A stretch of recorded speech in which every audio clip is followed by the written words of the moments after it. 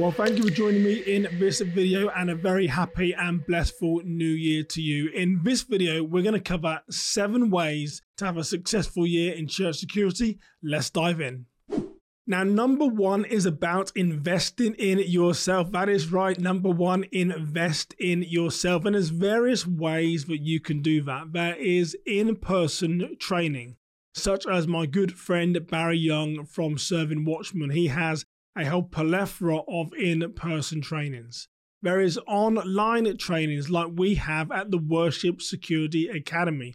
Trainings that are designed to help you sustain the skills that you have, knowing that in-person training is always expensive. And the third way that you can invest in yourself, and I've already committed to I think 4 or 5 different conferences. The Faith-Based Security Network, my good friend Carl Chin, has a summer conference. Barry Young, that I just mentioned, has the National Peer Support, Chaplaincy and Safety Conference this coming summer. The Strategos Conference in the fall, and my own event, Securing Your Place of Worship, which is an online training program. So number 1 is find ways to invest in yourself this coming year. And number 2 is find a mentor or coaching program. Now, a couple of years ago, one of my friends said something to me which was really profound. He said, Simon, if you go alone, you go faster.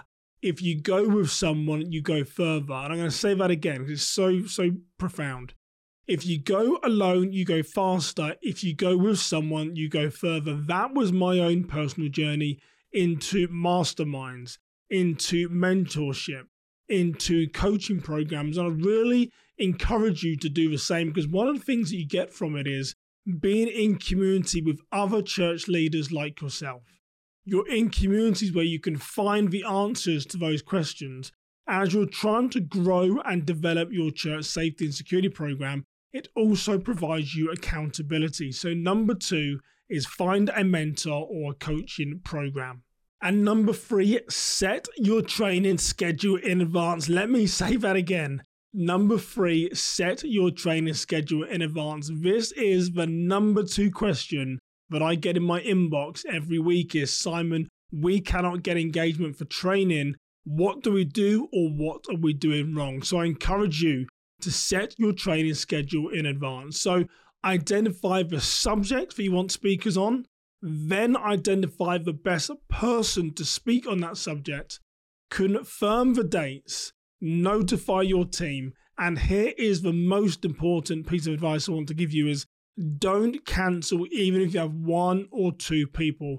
I work with so many churches where they'll say, well, Simon, we sent it out to 20 to 30 people.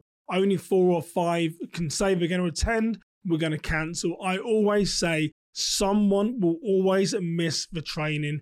Go forward with the training if it's 1 person, 2 person, 3 people.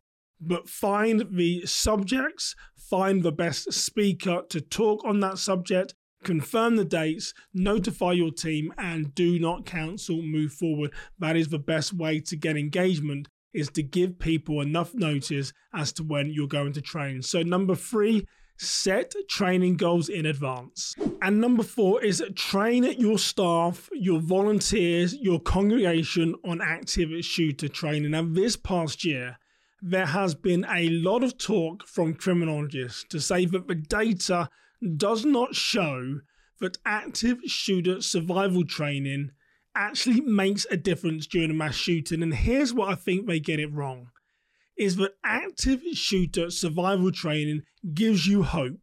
It gives you encouragement that you can persevere and that you can overcome. So mass shootings are in the rise.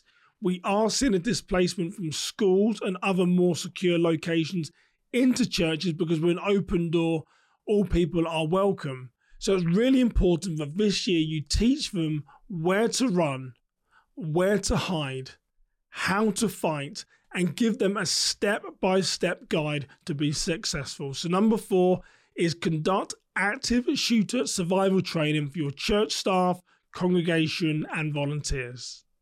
And number 5 is something that I find at so many churches is they do not document their programs. So number 5 is document your church safety and security program. Write down your procedures. Write down how things operate. make sure you're covering the 5 WH questions: who, what, where, when, why, and how. And do not put off for tomorrow what should be done today. Do not put off for tomorrow what should be done for today. You cannot hold the standard if you don't have a standard. You cannot educate and teach if you don't have a standard. It's really important you take all the information from here and you write it down into your program. So number 5 is document your program. And number 6 is conduct a security risk assessment. Now, if you have done a risk assessment before, please go back and revisit it, work out what mitigation strategies you can focus on this year. If it's an old risk assessment, go back and update it. If you haven't had one completed, I would love for you to commit to this process. The security risk assessment is the best way to find all your vulnerabilities within your risk management program at your house of worship. It's going to identify your risks and your threats. Then that risk assessment is going to provide you mitigation strategies or ways to best manage the risk that you have, knowing that all risk cannot be eliminated. Some risk can only be managed. And most often, a security risk assessment is going to cover your people, your programs, your property, your physical security, and your technology. It's a great case to really explain you don't know what you don't know, and a security risk assessment is going to lay bare all your vulnerabilities, but the good thing is it's going to provide you ways to close out that risk. So number 6 is commit to the process this year and conduct a security risk assessment at your house of worship. And number 7, prepare to apply for a non-profit security grant program. Now, I get really excited about this because in the last 3 to 4 years, we've helped non-profits be awarded over $2 million in grant awards, over $2 million. I get so excited when non-profits are successful with this. And if you don't know about this grant application, I'll tell you a little bit about it. It's up to $150,000. You need to have had a security risk assessment, which was my step 6. And then the mitigation strategies that you're going to use to close out, eliminate, or manage your risk. It's for those items that you're going to ask for up to $150,000 in security enhancements. Now, if you can imagine it, it's pretty much included 3M film, bullet-resistant products, cameras, access management, mass notification, training, helping build your plans. It is a great way to boost and really sustain at your church safety and security program. So if you're not familiar with the NSGP, please take a look on the FEMA website. But that is number 7, is if you've had your security risk assessment completed, prepare to apply for the non-profit security grant program, where you too can be awarded up to $150,000 for security enhancements. What would you do with that money if you had it at your church today?